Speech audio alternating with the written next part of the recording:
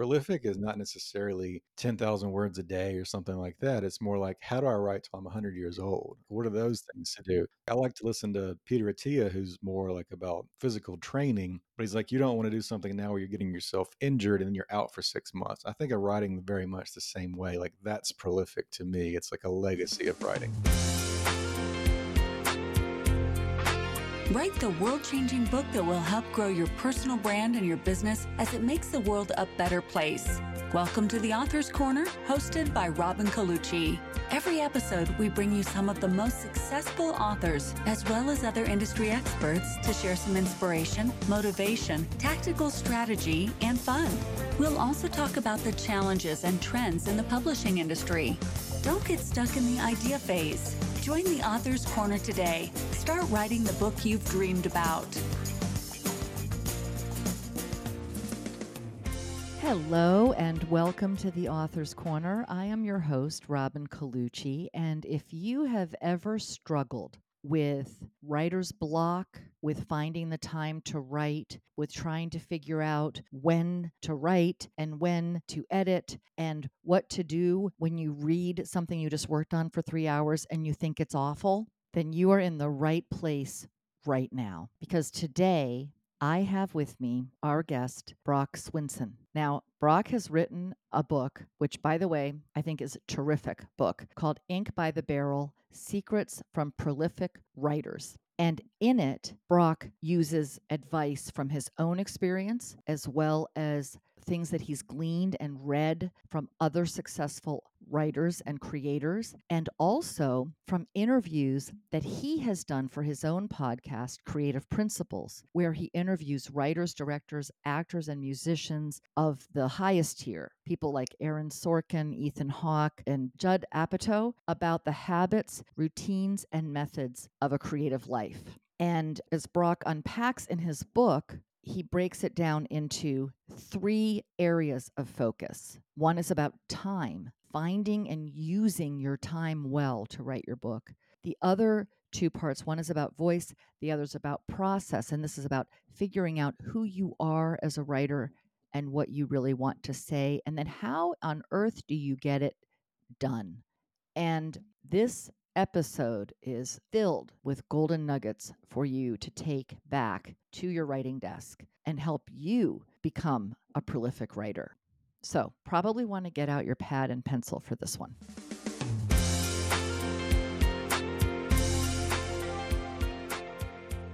Brock, welcome to the Author's Corner. Thanks for having me. Glad to be here. Well, I'm really delighted to have you here. I was looking over your book and I really found so many nuggets that I'm just like, wow, this guy has some really terrific advice. And so the first question would be, what had you decide to write this book? I mean, the big thing is just doing a ton of interviews. I'm sure, as you know, I'm a writer for Creative Screenwriting Magazine. That led to my podcast, Creative Principles. Now I've done over 400 episodes. At the time of the writing, I'd probably done about 250. And you start to see some like themes and ideas, and it's a great place for me to kind of ask questions of where I'm struggling with my own, process and some of those things. So it really just like, I think I came to this big conclusion that like you're going to get to the quality through quantity. So I really obsessed that idea of what it means to be prolific. The show itself, I would say we focus on where does creativity meet productivity, and that kind of the equation there is being prolific. So that's the big idea. The book's called Ink by the Barrel: Secrets from Prolific Writers. Yeah, and I noticed that it seemed like a lot of the people that you were quoting were coming directly from your interviews. Yeah, it's definitely a mix. And I Yeah. started writing this like during COVID. So there was a pile of like me talking to people. And then also I was reading a ton. So I had like Yeah. extra time. So I was reading probably a book a week. So I got to dissect all of the Stephen King on writing and the Ryan Yeah. Holiday books and all those great books. And Elizabeth Gilbert, a lot of them just left an impression on me. And so I started I write with what's called the note card system, like the Commonplace book. Ryan Holiday does the same thing. So like I'm working on my next book now. So I have a giant stack of note cards next to me. It's a lot. It's how I wrote this book. I kind of just throw them in a pile, and then I start to see where the conclusions are leading me. It's kind of a reverse method. I talked to Rich Cohen recently. He does the same thing, as opposed to like I would say Malcolm Gladwell has an idea and finds advice to support that idea. I think it's Mhm. harder to write that way. I think most people are taught to write that way. But this way you kind of get to like because you're reading and studying things and in this case asking questions that are going towards something. I don't quite know what it is. I've just kind of recently figured out what my next book is about, but it's after putting almost 1,000 note cards in a pile and it's kind of coming to conclusions that way. Yeah, that brings me to something that I saw show up over and over in your book is that you mention research, the importance of Yeah. research a great deal. And I found it interesting that you mention it in multiple contexts. Mhm. Like it shows up in various chapters in a way, kind of maybe proving a different point or proving the same point from a different angle. So I'd love to hear you share with our listeners a little bit more about, is this an obsession with research and I think so. or what Yeah. why, because obviously you're perceiving the importance of it, so I would love to hear from you firsthand. Yeah, I mean, if Yeah. if if the obsession, let's say, is to be prolific, the opposite of that is writer's block. I don't really believe in writer's block. Mm, I say in one chapter it's BS. right. And I think one thing is if you try to sit down and write the next great American novel, you're going to cause some roadblocks. But typically, if you're stuck on an idea or can't get to the next chapter, or in screenwriting, a lot of times it's your second act is falling apart. Right. Usually it's research. Usually you haven't done Mhm. enough research and put Mm, that time in. I think the writing process is shifting your mindset between, okay, I'm in research phase, I'm in writing phase, I'm in editing phase. mhm, If you can start to do those things, I think you'll find less roadblocks.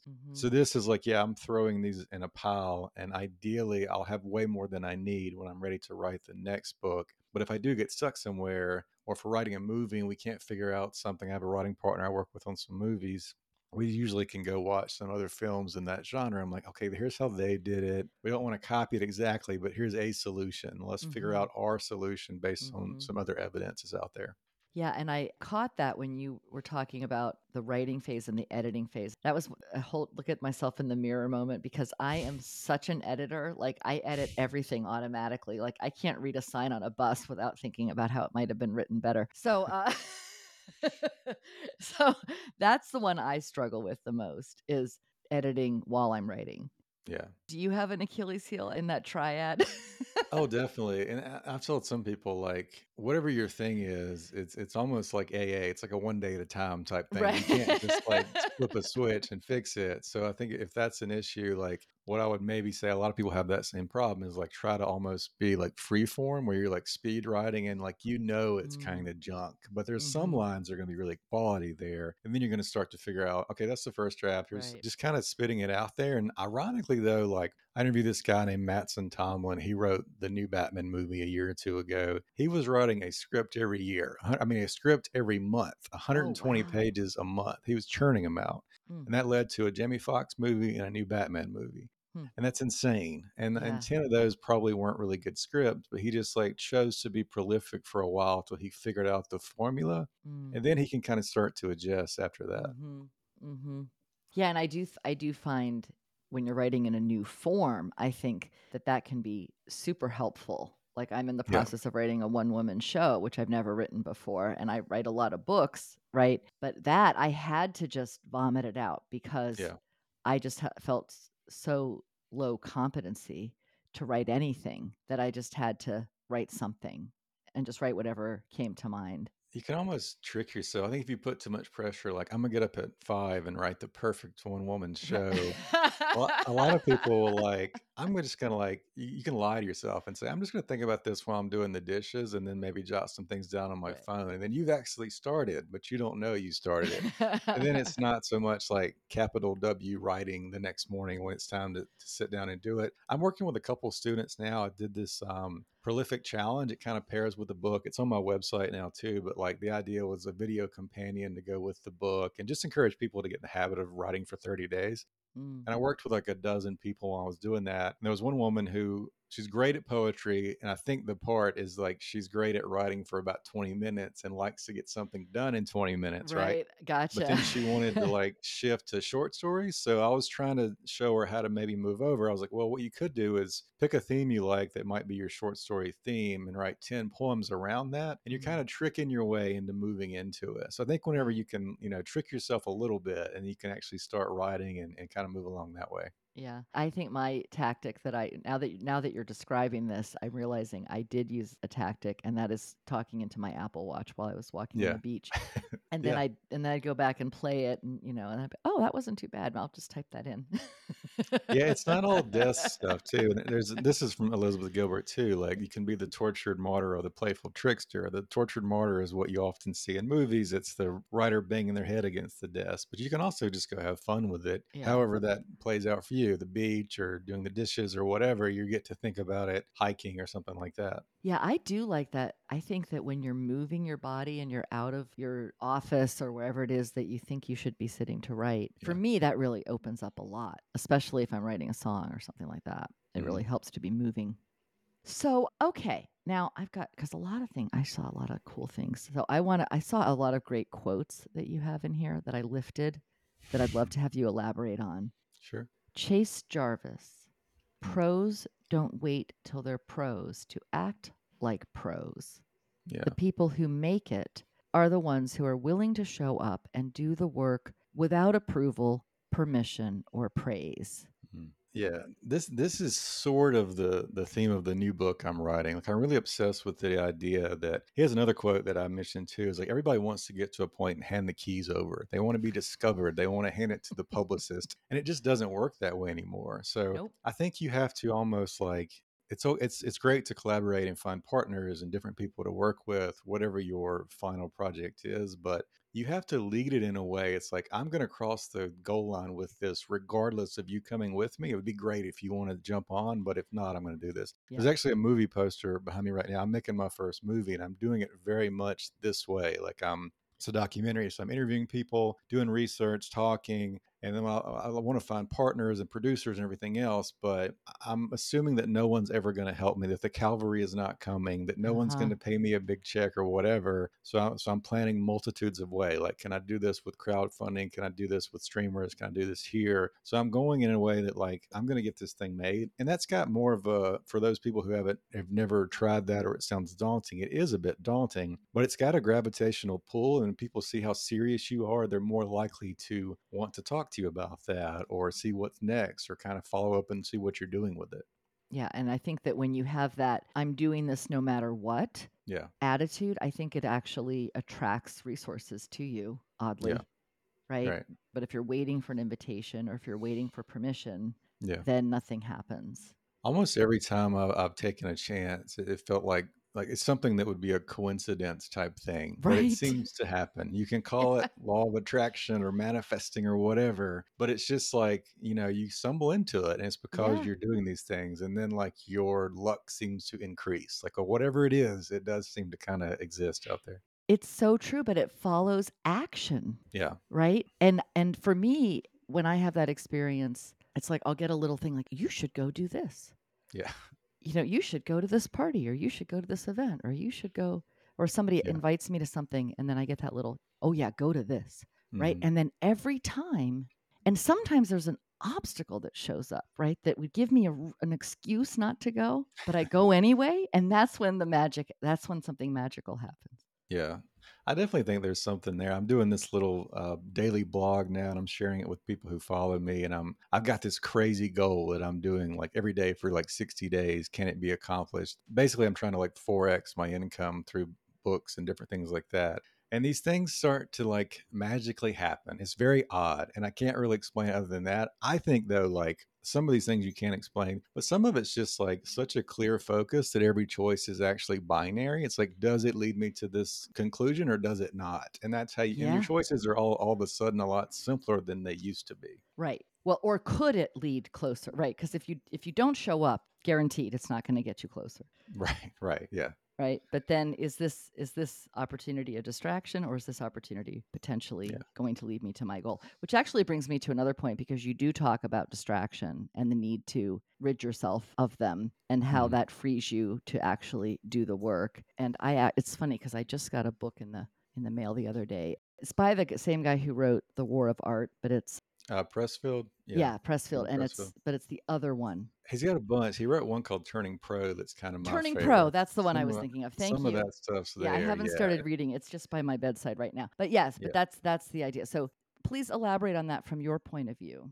Yeah, I love his stuff too. It's like little like Seth Godin type short anecdotes, and my book is kind of written in that way as well. But I think turning pro is just like, yeah, that's kind of what you originally were asking me. Like, you don't wait to be pro to start acting like a professional. What that would mean is like I've heard like Terry Crews said this too, the big like athletic actor. You start acting as if you already have wealth, if you already have these things, and it's just like, how does that day look? So if I'm thinking of myself in the future from now, let's say you want to be like a six-figure author. What does that person do every day? They probably get up at the same time, they probably write, they either do a little social media or they delegate it to someone else. There's some kind of a presence there, and you can go look and like you can figure out, I really want to emulate these 3 to 5 authors. What do they do? And then that's kind of your answer right there. And you start living in that embodiment of this future self. And it's there's an idea of future self being, regardless of your past, you're pulled towards who you want to become. And it's by your small actions every day.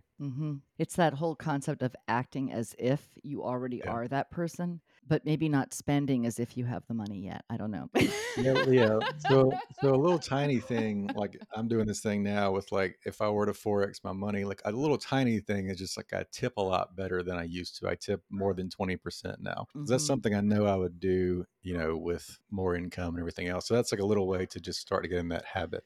Yeah, and I do think there's also like your attitude towards money when your goal Yeah. is to raise your income. You do need to change your attitude towards money. You need to get out of the attitude of if I lose this money, there's no more money, Yeah. because that's really not true. Yeah. Because if you can't take those risks and make those Mm. investments that you sometimes need to make to forward your goals, then you'll I get think stuck it's there too. that's like it's such tiny steps too. I actually published today I wrote an article like, can you really move from scarcity to abundant mind? Like on a simple term, we understand what that means. Scarcity people reuse Ziploc bags in their kitchen. Abundance people restock the kitchen every week and they have lots of fresh fruits and vegetables and whatever. That's the simplest way to do it. But so we had a leak in our basement and I waited 3 days trying to fix it myself because it's still baked in to be scarcity and everything else. Right. I should have just hired a guy the first day and like spent a little bit of money. And now the problem is very like metaphorically, the problem is worse. The water is worse. All these things are happening.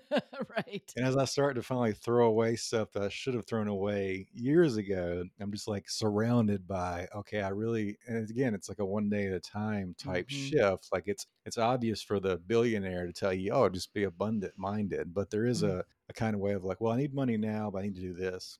So when Mhm. I work with students, I'm like, there's some jobs you're going to take now, like as copywriting, they're just paying the bills, but you need to be like spiraling upward in a way that you're going towards things that interest you most until you get to where you're making movies or films or books or whatever your thing is.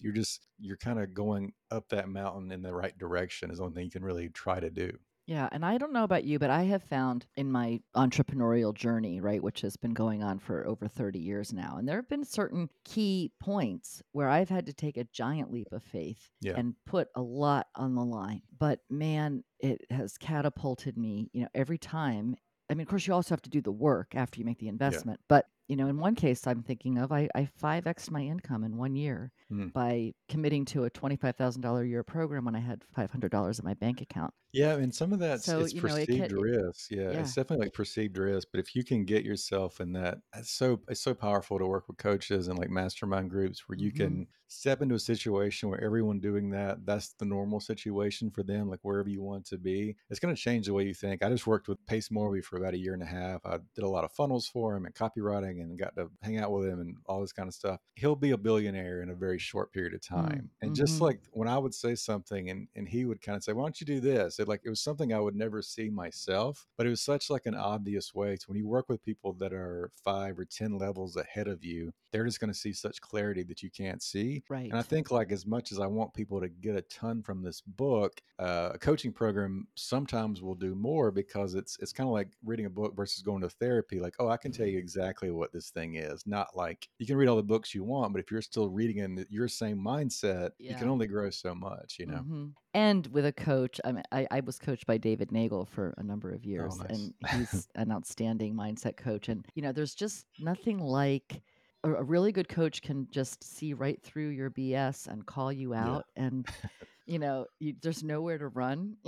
yeah, yeah, And that's when you grow, though, that's when you grow. And it's yeah. It's a really great thing. And kind of a mild thing, like we're talking more, possibly thousands or tens of thousands of dollars. A mild little thing I did when I first like got serious about kind of making a brand and getting myself out there, because I've been a ghostwriter for years and copywriter for years. I hired an assistant for like $10 an hour. So when I talked to her and said, "Hey, I'm going to get these 3 things done. I'm going to get this to you," and now you're employing someone. That's Mhm. like a little way for like $100 a week or something. All of a sudden, you have some help to delegate to. You can also see where your priorities are, but you've got this extra little bit of accountability that you Yeah. may not have had before. That is so true too, because if I tell my team, I'm going to record this podcast intro today Yeah, and I don't do it, and I'm not accountable for not doing it if I don't do it, yeah, then how do I hold them accountable? right.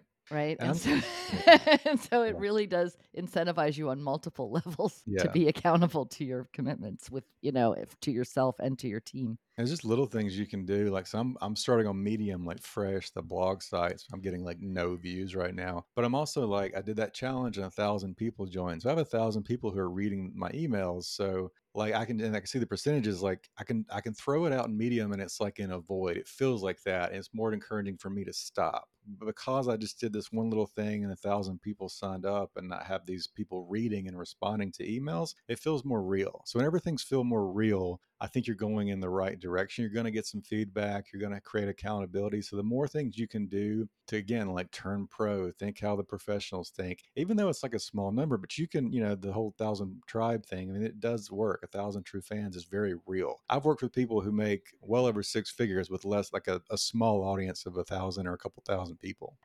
Don't they say like if you have a real tribe, like a loyal tribe of Yeah. 1,000, it's like 1,000,000 that you're gonna make? It's like, It or is definitely that could be. So it kind of depends what you're doing. yeah. So the most basic I've seen across the board, I worked at ClickFunnels with Russell Brunson for a Oh, while. sure. Yeah. And everyone, like his thing is like every name is $1 per month on your list. So a list of 10,000 would make you 10,000 a month, but that's like almost selling anything. I've seen like all sorts of stuff.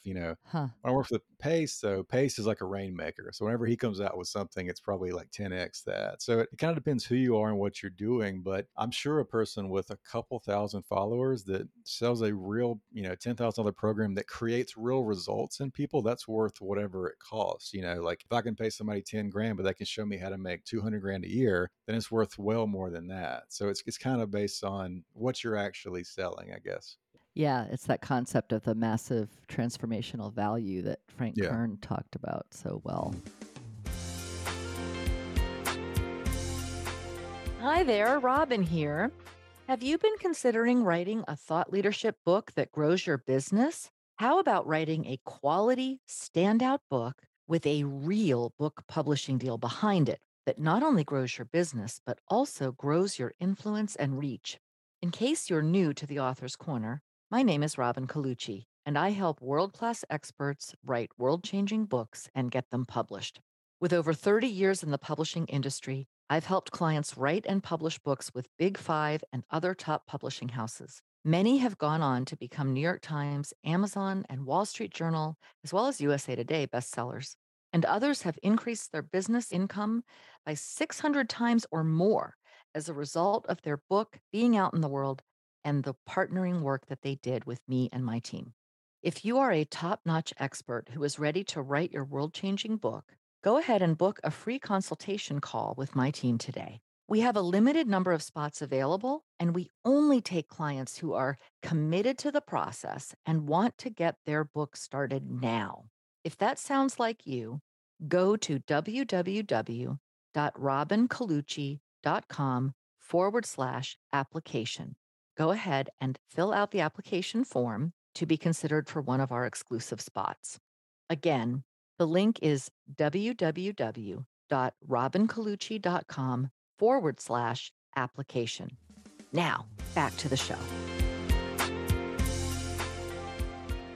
Okay, now there is one of these quotes just really struck me, and I'm going to share this, and I would love for you to unpack this for us a bit because I just thought it was such an interesting idea, but I don't fully understand it yet. so, so here it is: give away written art Mhm. to all those who need to read it. Give away everything that helps you suffer change. so that you can create a tribe for your work and a foundation for your process. What do you mean by helps you suffer change? I'm just so intrigued by this.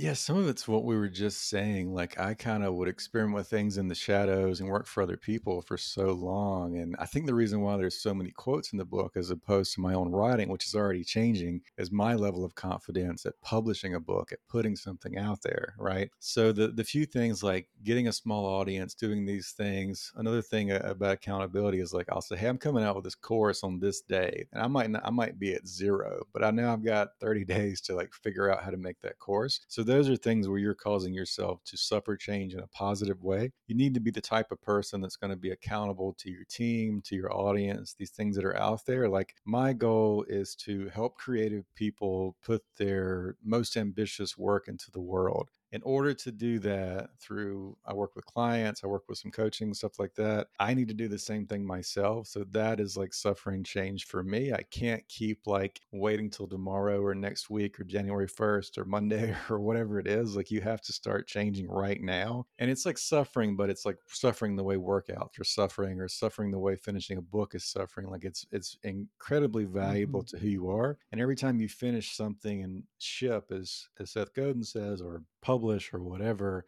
you're putting more evidence that you are who you say you are, and that you are who you're Mm. going to be in the future. And Mm. I think it's a massive idea that takes like a ton of little tiny steps to get there. And you said to put their most, what was it, bold or daring or Most ambitious work. ambitious work Yeah. out in the, Yeah. I love that. I love that. Yeah, because I really want to, and it took me a while. Because first I was thinking like, and I really like, I've just come to this like North Star of what I want to do recently that really umbrellas everything I'm doing, and it is like helping creatives put their most ambitious work in the world. It can mean a lot of things, but it can't just be another the same thing you just did. So that means I can work with people that's brand new, or they've been around for a long time. It's most ambitious to you should be. There's a book called The Crescendo Effect by Dale Carnegie and his daughter. I interviewed her not long ago. And we're talking about this idea that things should get better and better over your lifetime. And to me, like, that's what prolific is. Mm. Prolific is not necessarily 10,000 words a day or something like that. It's more like, how do I write till I'm 100 years old? Like, what are those Mm. things to do? Mm. Like, I like to listen to Peter Attia, who's more like about physical training, but he's like, you don't want to do something now where you're getting yourself injured and then you're out for 6 months. I think of writing very much the same way. Like, that's prolific to me. It's like a Mm-hmm. legacy of writing.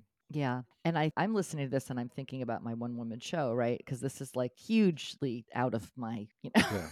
and it Yeah. freaks me out every day. But I'm pushing forward and taking the next steps, and it's Yeah. exhilarating, you And know? I love, like, aren't you like, I think everyone gets tired of like, if you go get your new favorite author's new book or your favorite filmmaker's new film, if it's not a little different and you're a real fan, you're a little upset, right? You're Right? not like, You're it's like, oh, disappointed. I've seen this before, and it's because you used to wonder, like, the funny example I use is like Will Ferrell like hit a streak and then he just did some weird curveballs. Like, he made this movie Casa de Mi Padre where it's all in Spanish. Like, why would he do that? But it really challenged him. Like, it was at the time, it was his most ambitious work. So I think Mhm. I really envy people who have made it and they're still like taking some odd chances like that. I love that kind of And stuff. it's also been interesting to see the kind of stuff Will Ferrell's producing now, and Yeah. he Like, seems so to he be produces Secession, which was like, really, yeah, yeah, like he's really yeah, committed to bringing forward these really edgy shows. yeah. And I just saw him last night in Barbie, so that was Oh, great. yeah. Yeah. Yeah. And that wasn't as different a role from him, really. Yeah. Even his life, like, some apparently Adam McKay gave him this outfit, and it was one of the outfits of the security guard of the Lakers, and he just, like, put it on during the game and then just stood there. It's just, like, doing odd things that, like, make him so unique? Yeah.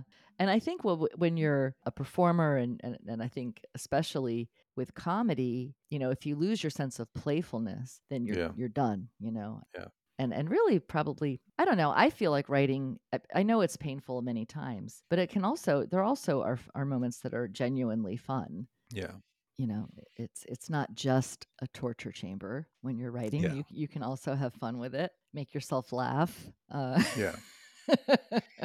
It's up to you again. It's the tortured martyr or the playful Yeah. trickster. I'm in kind of a transition now. Like, I got to where I got tired of the type of work I was doing, as fulfilling as it once was. I really want to shift over and have more time for family and focus on my own Mm, stuff more. mhm. So making that like mental shift and like saying no to all the good opportunities to wait for that's the hardest thing in the Oh, world. yeah. It's like Yeah. I got a job, I got a crazy job offer a few days ago. I was like, I got to turn it down. It's not going in this right direction. So it's as difficult as that can be. I think like it's so important to realize when you're getting to that phase. But it's also like there was a time years ago when I would write these long, really boring pieces. I worked for eBay writing like 3,000 word things about products. And I got to a point where like I can't write one more word about this stuff. I've got to go do something else. So I think it's good to take those chances when you're young, but if you're in this for a lifetime, it's gonna happen every so often where you just have to make a change. And you gotta burn the ships. Yeah, yeah. I Yeah. love that example too. Yeah. Yeah. For sure, for sure. Well, what is your favorite piece of advice in your book? Which, by the way, listeners, this book is loaded with barrels of ink of great advice. So, but what is your favorite piece of advice, just to put you on the spot? I think the most like universally helpful is one we kind of already covered. Like, don't try to write and edit at the same time. I'm really leaning back to this idea, which will be the possibly the second book, is that you really need to take it all the way to the end. Like whatever that means to you, that could just mean finishing a draft or publishing or shipping. It's like there's always small amounts of that, but once you realize that you're in some ways you're alone in this, like there people will come out and help you, but if you know that it's never going to be easy on you and you're just going to have to get it done, there's not going to be a overnight success story that comes with like 10 years of putting in work. But if you're prolific and like you're going to do this for a lifetime, it's actually not that scary. It's actually like, well, it's more of a stoic mind of success or failure. I'm going to keep doing these things and keep figuring out who I am and who I want to be. And I think just knowing that like the Calvary's not coming in the way you may have thought they were, the publisher's not going to take over, the studios, I mean, maybe they will, but more than likely they Hmm. won't. So just like assume that you're going to have to kind of run the whole thing by yourself, and then you actually have more creativity, not less creativity, to do it in your own voice and the way you want to make it your own thing. Then if you get to that level where they do come calling, you probably won't want them anyway because you'll Right. be at that next level. So it's up to you to just work in those first 0 to 1 stage to figure all that out. And that reminds me of something else that you said that I really loved is like, don't write to get a bestseller. Don't Yeah. write to get the book deal. Don't write, you're writing. Well, I want to hear you complete that and tell us what are we writing for? Yeah, I think the biggest thing is like I talk to a lot of screenwriters, and I've recently kind of been asking about pitching, and a lot of people would think like logically it makes more sense just to get really good at pitching and pitch a bunch of ideas and be great in the room and get the meetings and relationships. But if you're great at pitching, you're not great at writing. So actually, what you need to be doing is developing your writing, and the pitching can come later. The big like hilarious examples, like I've heard a lot of comedians say they'll see a comedian with a great website and no jokes. It's the same kind of thing. Like work on your craft, and those Yeah. other things will kind of spiral out. Yeah. And don't, because, and I think that a huge mistake that people make is they look around and say, well, what's popular now? What are people Yeah, buying now? And that's really bad with books yeah, because if you looked around when Twilight came out and decided to write a vampire book and you were done in yeah, 2 years, you were out of luck because what's hot now is not, first of all, likely to be hot by the time you're done writing, but yeah. even more so, it's not really where you want to be coming from. Like the best writing comes from inside. Oh, yes, that was something else you talked about was that emotional human aspect. Mhm. So I'll let you talk about it because Yeah, I mean, part it's of your that is like thing. I Yeah. think I think people, the first thing you hear is write what you know, and I think that's good advice, but usually taken the wrong way. So what the people think is like, well, I'm a school teacher, so I'll write about school teachers, and some of that's true, but it's more so like there's plot and theme in a film. Your theme is fathers and sons, relationship trouble, things like that. That's what you know, and then within that heart, you're going to figure everything else out. Usually, if you watch a movie, you'll realize I'm writing a TV series now, and the show is about risk. So everyone in my show either believes that it's too risky to take a chance, or life is only worth living if you take chances. So every character in that show believes one of those two things. So as I'm kind of moving outward that way, it's like that's the blueprint. I can expand upon it. Where when I was a younger writer, I would be like, oh, this is cool. He should say this. They should do that. They could do this. And then it's just like a hodgepodge of like nothing,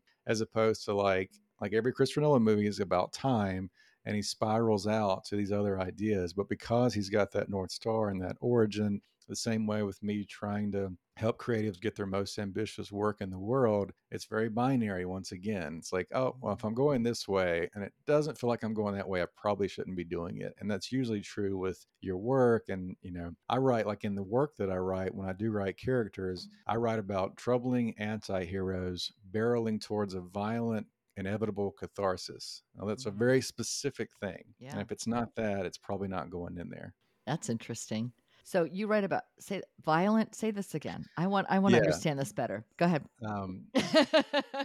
Violent Violent. anti-hero, chaotic anti-heroes going towards a cathartic end. Yeah, Was it's that it? like let's say underdog anti-heroes barreling towards Barreling. a cathartic yet inevitable catharsis. Okay. Yeah. Okay.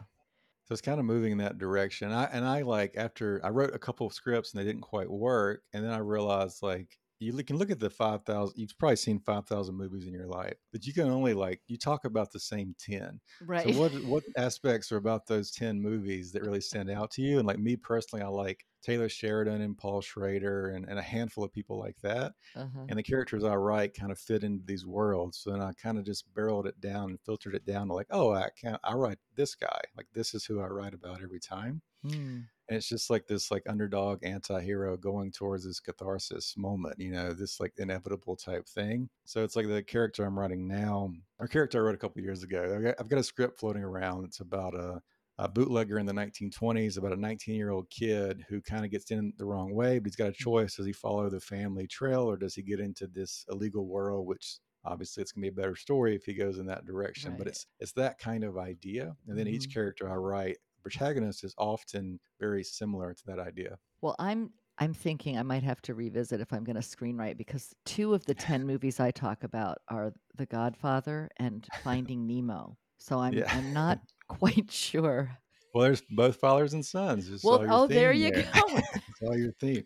And a lot of times it Man, seems look at so how you just different. picked that out, Brock. I'm Yeah. very So there's impressed. like two very different movies was like Get Out and Crazy Rich Asians, but they're both about meeting your spouse's parents. Oh As yeah. different as they are, there is some theme there, and like maybe that's what you're looking at, or some kind of a parental instinct and something like that. That's oh well look at that. I loved it. You're almost like a therapist, Brock. This is like you're reading my subconscious mind. I love it.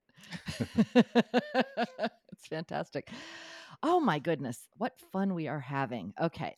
Um let me just make sure I don't have other questions that I have not Sure. presented to you. I have to go back to my notes here for a second because oh, yes, I love this. I love this. There's the idea that writers possess some kind of special genius, but Mm, even the best writers will want to kill themselves when they read their first draft. right. I Yeah. might say, especially the best writers, but please elaborate on that. I first of all, I love that quote. So, I mean, it's so hard to get what's in your head on the page, right? And it just takes work and work and work and work and filtering and changing and adjusting. There's a marketing book called Made to Stick, and in that book, Mhm. there's this research idea where it's called tappers and listeners, and it's like you tell me to play a song, and I tap it, and I know the song in my head, and you don't know the song. I tap it on the table, you guess what it is. No one got it right because I hear it so clearly, but it's just a bunch of nothing on the table, right? And you're Uh-huh. listening, you're like, and like there's a couple that might stand out to you. When you're trying to get that idea on the page, it's like the same thing. So it's going to take like more and more. It starts with tapping, then you add some music, then you add the lyrics. You have to add all these things to see what it is, and it's just going to take time to do it. There's no other way than it just taking time to do it. Now, once in a while, where I think people do believe in the muse is like, John Lennon would say a song popped into his head and wrote it as is, and Hmm. that's insane. And I think it does happen. It I think it could happens. happen to everyone, but I Yeah. think it would happen once in a while, very Hmm. very like once a decade or something. Not like Yeah. you shouldn't expect for it to happen. It's not a strategy. It's Right, it's right, it's a yeah, gift. It's definitely yeah, not a strategy. But yeah, right. I do I know that that happens. But not the right I like. There's a James Cameron when he makes movies, his crew wears a shirt that says "Hope is not a strategy." That's part of the quote on there. So you have to really plan on what you're doing, not just hope for the exactly. best.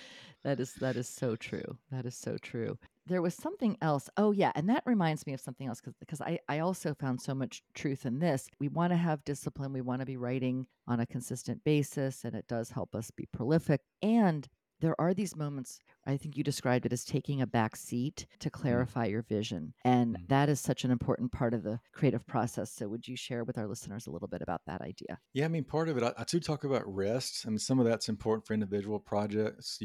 Somebody just told me that like Mark Twain wrote Tom Sawyer, then he started Huck Finn, and then set it down for like a decade, then picked it back up and wrote it from there. So some of it's true. Like you really just have to let it change. And I think you're changing. Like stuff I wrote when I was 20 is different now that I'm 35 and I have a little baby girl, and I think Mm-hmm. differently about things. Mm-hmm. Some of it's that, but some of it's just like give yourself a week, give yourself a month, get whatever you can do. That's why I like to do a multitude of projects at once too. Because if you're just writing one project and you're trying to give yourself a month off, that's probably too much. So it's probably like for me, it's more like shifting. That's kind of where I see these things. But like I kind of said earlier, like I got to a point professionally where I just wasn't fulfilled with what I was doing, and I saw a harder path, but a better path. And that's the one I kind of have to take. I don't see another way to do it. Mm, And that's really where I'm headed now. Because my real goal, like I love working with people, but I want to work with serious people. I don't want to do smaller jobs. I want to do big jobs. I want to work with people that are doing their most ambitious work.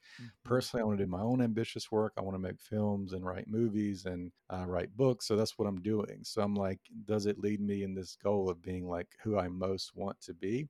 And I've heard people like, if you have no idea where to start, you can imagine like talking to yourself when you're 85 years old. What advice might that version of you give you? And you probably know the answer, but for some mhm. reason it won't click till someone else, even if it's your future self, tells you what to do. That is absolutely true. And at the end, I want to add though too, because I have had the experience where I might be in the situation where I'm just hitting my head against a wall, like I'm trying to come up with a title for a client's book or something like that, Yeah. right? And I'm just like brainstorming and writing things down, and everything stinks. And I just put it down, and I say I have a term for this. I say I'm putting it in the crock pot, Right. right? And I'm not going to think about it consciously. I'm putting it in the crock pot all weekend. We'll see what happens. Yeah. And I guarantee you, every time it just pops up within, 2 to 7 days, Yeah. whatever that thing is that I was working on, and then it just like emerges. And Yeah. or like it could be a bigger question, like what should we do here? Should we do this or this, or should we add Yeah. this, or what's missing in this book or Yeah. whatever.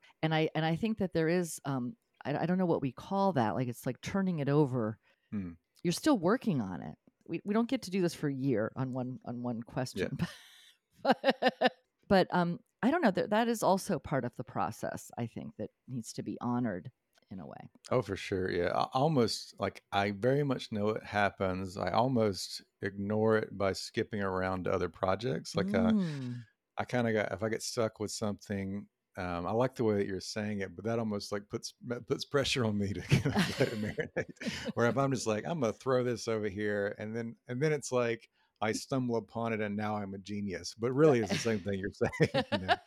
It's just like oh, this just had to kind of cook a little bit. Yeah, yeah, and I think that that's one of the many reasons why I'm such an advocate for, let's spend more than 90 days writing your book. Yeah, Because I think that if you rush it, you miss the opportunity to see what comes forward when those ideas are cooking in you for months at a yeah, time. So I say at least 6 months to write your book, or else yeah, it's not cooked. You're not yeah. going to get all the flavors released. Yeah, definitely. Like, I feel like there's when I write client work, it's like whatever crazy schedule they want to stick to, and you can churn it out that way. But Yeah, there is something I really like. I don't know. I feel like it's a better book. Like I wrote Ink by the yeah. Barrel that way. I'm Mm, throwing it in there, and I'm letting it all kind of marinate together and come out to be this thing. And then my job is really just to put the puzzle together. It's not so right. much figuring out every single piece of it. Yeah, and I think that is one of the greatest things about authoring a book is the journey of personal discovery that you go on, and hopefully you learn something about yourself, and hopefully that makes you a better expert than you Yeah, were before you wrote it. And that does require sitting in it for a while, and yeah, being with the information, and challenging your own beliefs, and yeah. and asking yourself, do I really mean this still? I think too, yeah, and some of it's like do you really want are you who you thought you identified with, Yeah. right? So like I've got some courses coming out, and I'm very purposely it'll be like how to write a book in 30 days, how to write a movie in 30 days. But I'm just lying to I'm here's breaking news. I'm just lying to people so they can see that well you can do it, A but if you first really want to draft. do it, you should do this. Yeah. Like I want you to get through it and find out, do you actually like this thing? And then once you those gears start to turn, like I want to take you further than that. This is just an Mhm. introduction. This is like the guy at the mall handing out the samples. Like there's way more going on back here that's not on the menu and everything else, that And yeah. it's not a bad strategy to just get it out Yeah, as for long as sure. you understand we're not taking that draft and putting a cover on it. Right. Yeah. That's not Uh, yeah, it's not going out anywhere, yeah, this And you is won't want just it to after you read no, it. you So will not, right? And I can see that being a strategy to just get it on out of your brain and into a document in 30 days, yeah. and then make it good, and then spend Yeah. 5 months making it good. Yeah. Wonderful. Well, Brock, what a great conversation. I just really, for our listeners, I mean, this is just like a gold mine of really great advice from a seasoned expert. And I thank you so much for being here. But before I let you go, I must ask you my signature final question, Mhm. which is, what have I not asked you that you would love to answer? Oh wow. Um love to answer. I like to something I'm thinking now of like my podcast and what I often like ask people, especially towards the end. I like to ask a lot of people what their false beliefs were, like what they thought about breaking into the profession that they now know is no longer true. Ooh, I love that.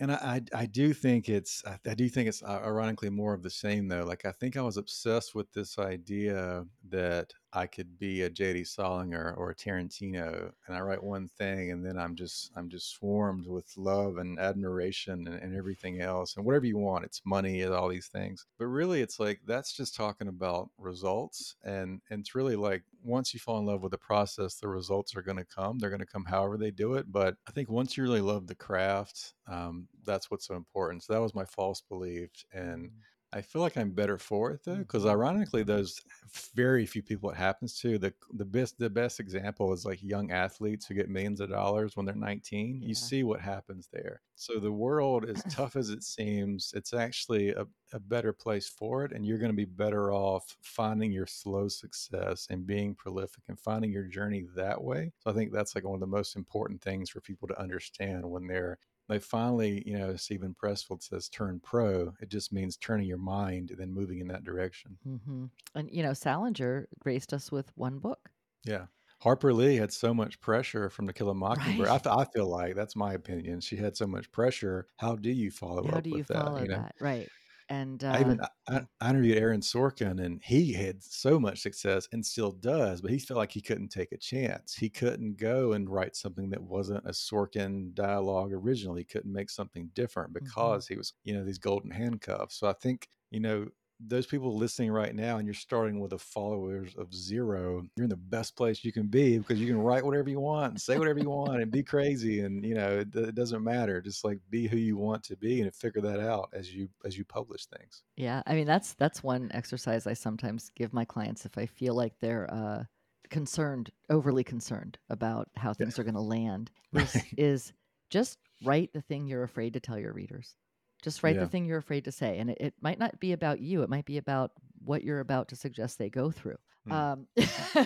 What you don't want them to Right. know about what you're selling, uh, Right. but Yeah. write it down because if you're willing to tell the truth, just that alone will put you Yeah. above 90% of your competition and Yeah. make you stand out and people can sense when you're willing to tell the truth, and it helps people trust you, and that often means saying the unpopular thing or going against conventional wisdom, but Yeah, that's if you really makes want to serve people, like you do need to tell them what it really takes. I mean, that's there right. there is like some levels to it. Like when I said, like I would do a free challenge and like, hey, it's just fun, go right. And then it's like as you kind of take it though, I'm like, okay, now here's the reality of what this looks like over time. Like Hmm. anybody can do it, or anybody can sprint, but like what's the marathon look like? Yeah, absolutely, because everything that leads to true success or lasting success is a marathon, and success is you don't graduate to oh, now I have the success diploma and I can stop, right? That's just Yeah. Right. And the other part of that, one thing to go back to your last question is like that I've kind of realized part of this whole thing is like you don't need that permission either. You can just go do these things. You don't need a certificate. You don't need anybody to pat you on the back. You can just go out there and start doing what you want to do right now. Like it's the first time in history, technology is there, the information is there. You can just go do your thing and figure it out as you go. Exactly. And the key is starting. The key is getting going. Brock, thank you. This has been so amazing. And I'm so glad that we were able to have you here with us today on the Author's Corner. This was great. Thanks again. I appreciate it.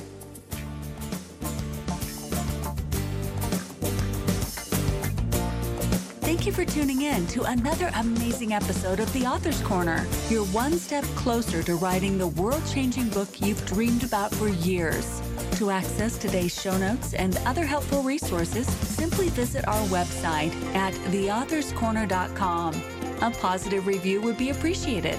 Until next time.